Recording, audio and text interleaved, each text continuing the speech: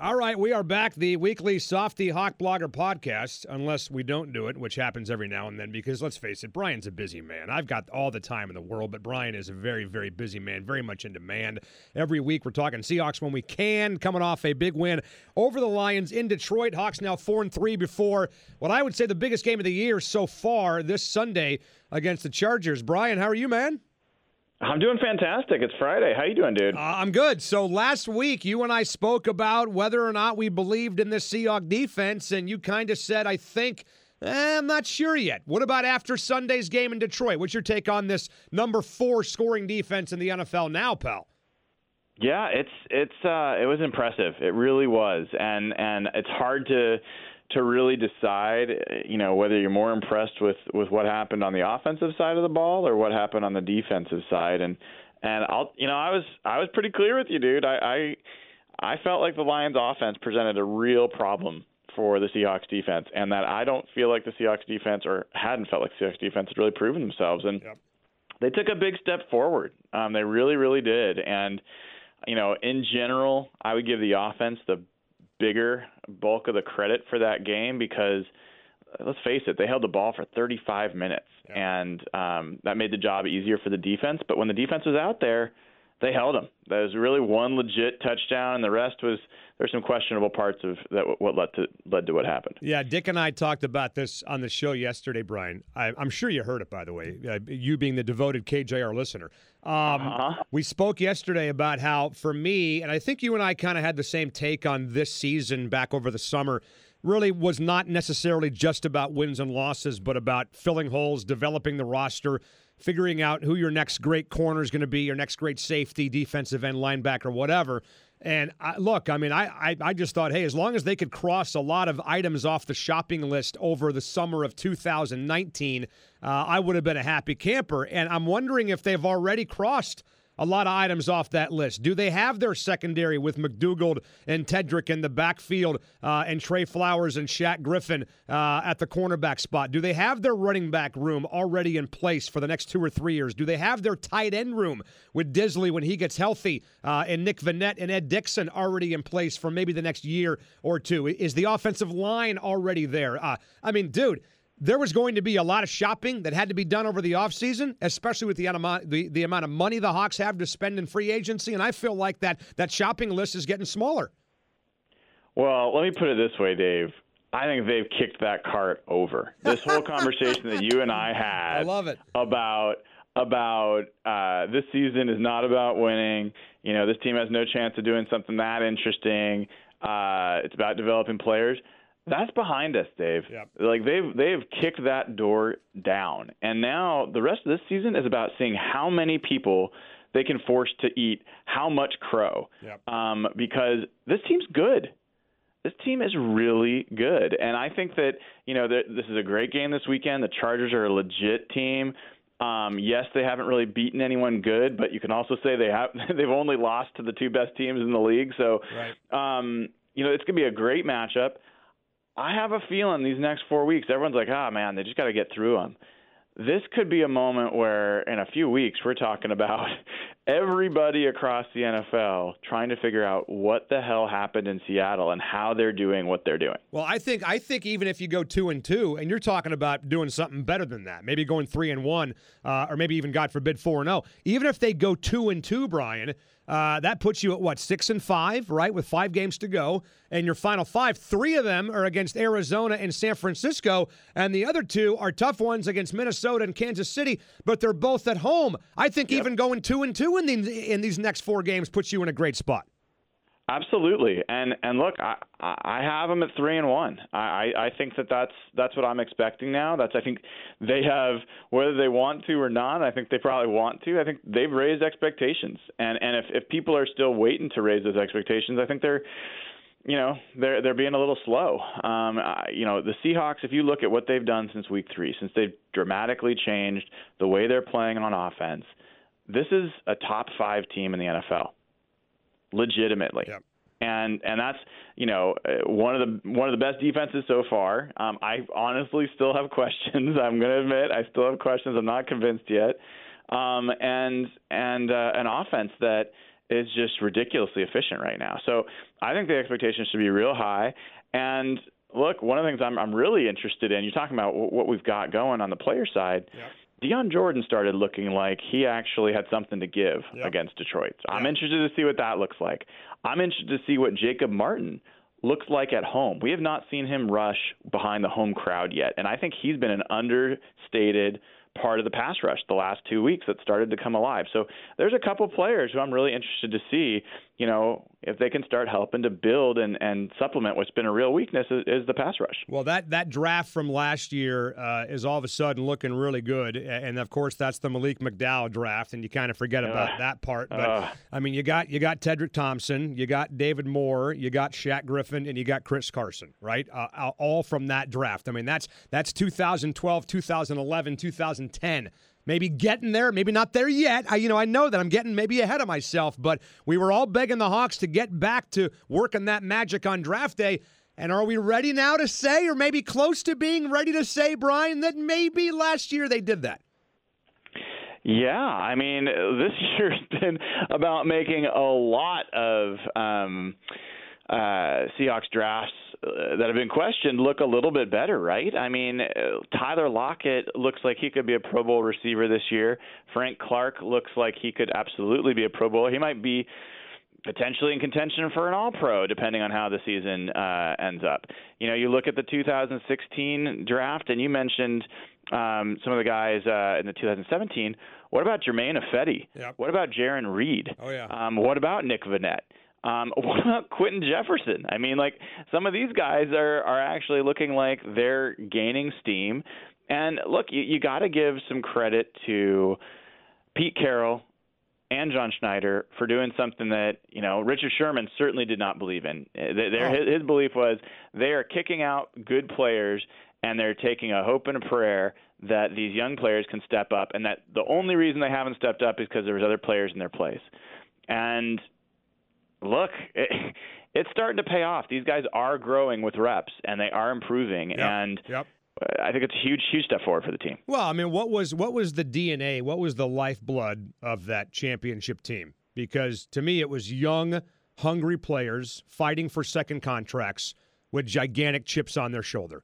And now you've got that. I mean, I was talking to Trey Flowers about that the other day. This is a guy who's starting in the NFL, yet still is pissed off about people that doubt him, still pissed off about falling on draft day. Who does that remind you of, by the way? That kind of attitude. I mean, that's exactly what got us to that point we were at in 2012, 2013, 2014, a young roster.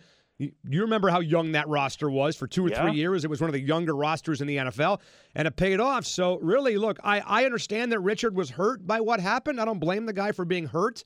All of us are human. We all have feelings, but in the end, it feels like they're doing the right thing without question.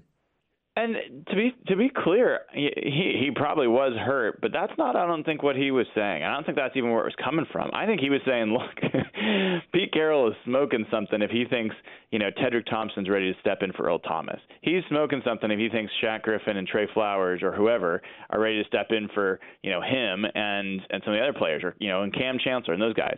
So I think that was kind of his hey, you're talking about taking lesser players and plugging them in for great players. Good luck with that. That's what I heard from him. And honestly, I kind of agreed with him, to be totally honest.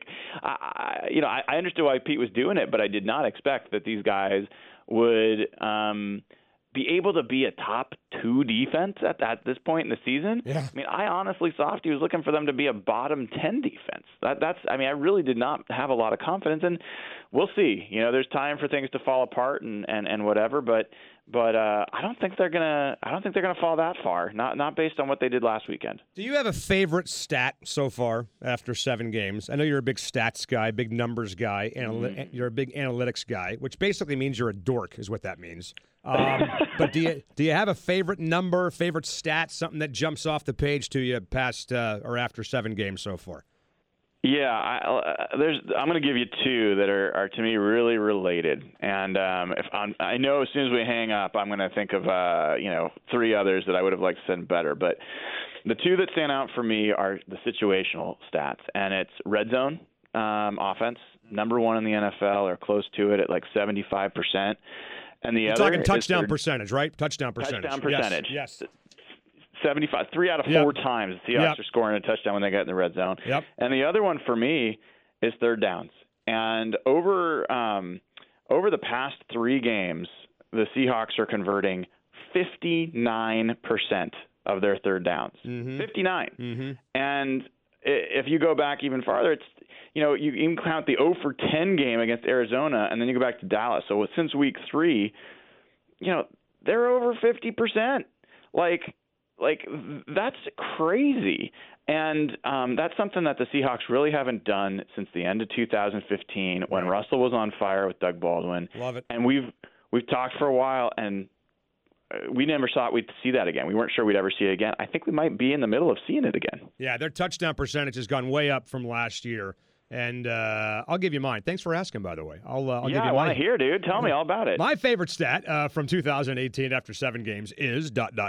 I just love what the running game has done for this passing offense. Oh, yeah. I mean, go back and look at Russell Wilson in play action last year, had a 94 rating, which is not obviously terrible, although quarterback ratings tend to be higher in play action than not.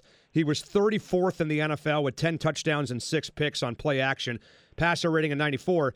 34th in the NFL. Now he's number 3, 139.2, 6 touchdowns, 1 pick, completing 70% of his passes. That's Chris Carson. That's Mike Davis. That's Justin Britt. That's J.R. Sweezy. That's Dwayne Brown. That's DJ Fluker. That's Jermaine Ifedi. And that's Mike Solari, all contributing to Russell Wilson being a better quarterback because there's a threat of a run. And it's ridiculous what it's done to this offense.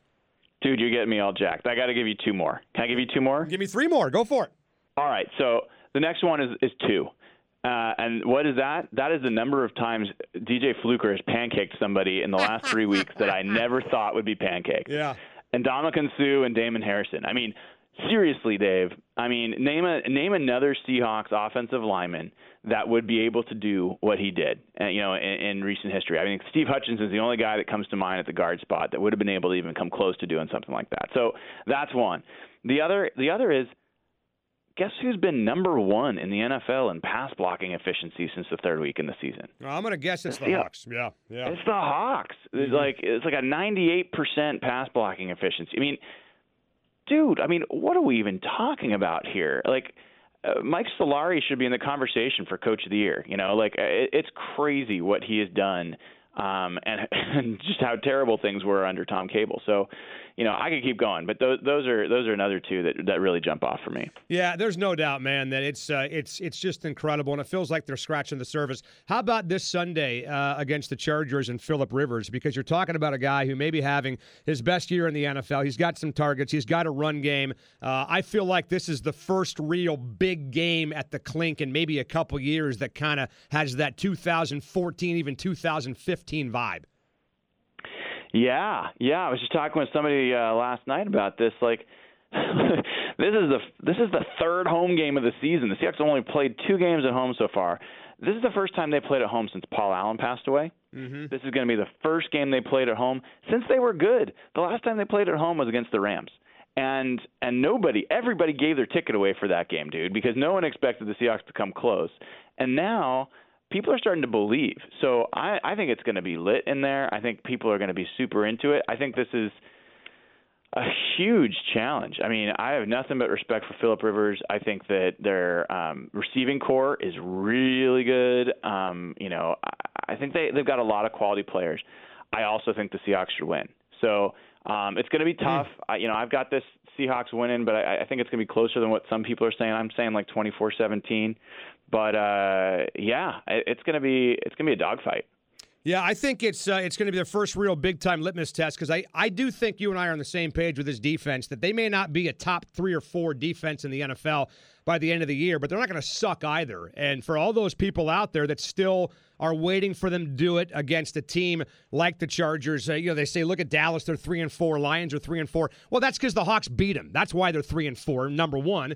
And number two, I feel like this is the first real step in shutting those people up against this offense on Sunday. Agreed. I mean, I think I think that the narrative about the Hawks is kind of going to take a while to change, and I don't think a win even over the Chargers is going to change it. I think we're a few weeks away from that, and I think people do not like eating crow. People do not like being wrong, and frankly, I think that's the mission that the Hawks are on right now. And I think, tell me why. Tell me a team that's going to be able to stop the Seahawks run game, and that's the key to everything right now. And the Chargers, for all that they do well, defending the run is not one of them. So I think the Seahawks have what it takes to impose their will on this team. All right, great stuff, man. As always, love hooking up with you. It's fun times, exciting times over at the Seahawks at the VMAC, and we'll see you on Sunday pregame. We'll talk next week, pal. Good stuff. Sounds good, dude. You got it. Brian Nemhauser at HawkBlogger on Twitter, hawkblogger.com. Check it out. We'll talk to you next week. See ya. Go Hawks.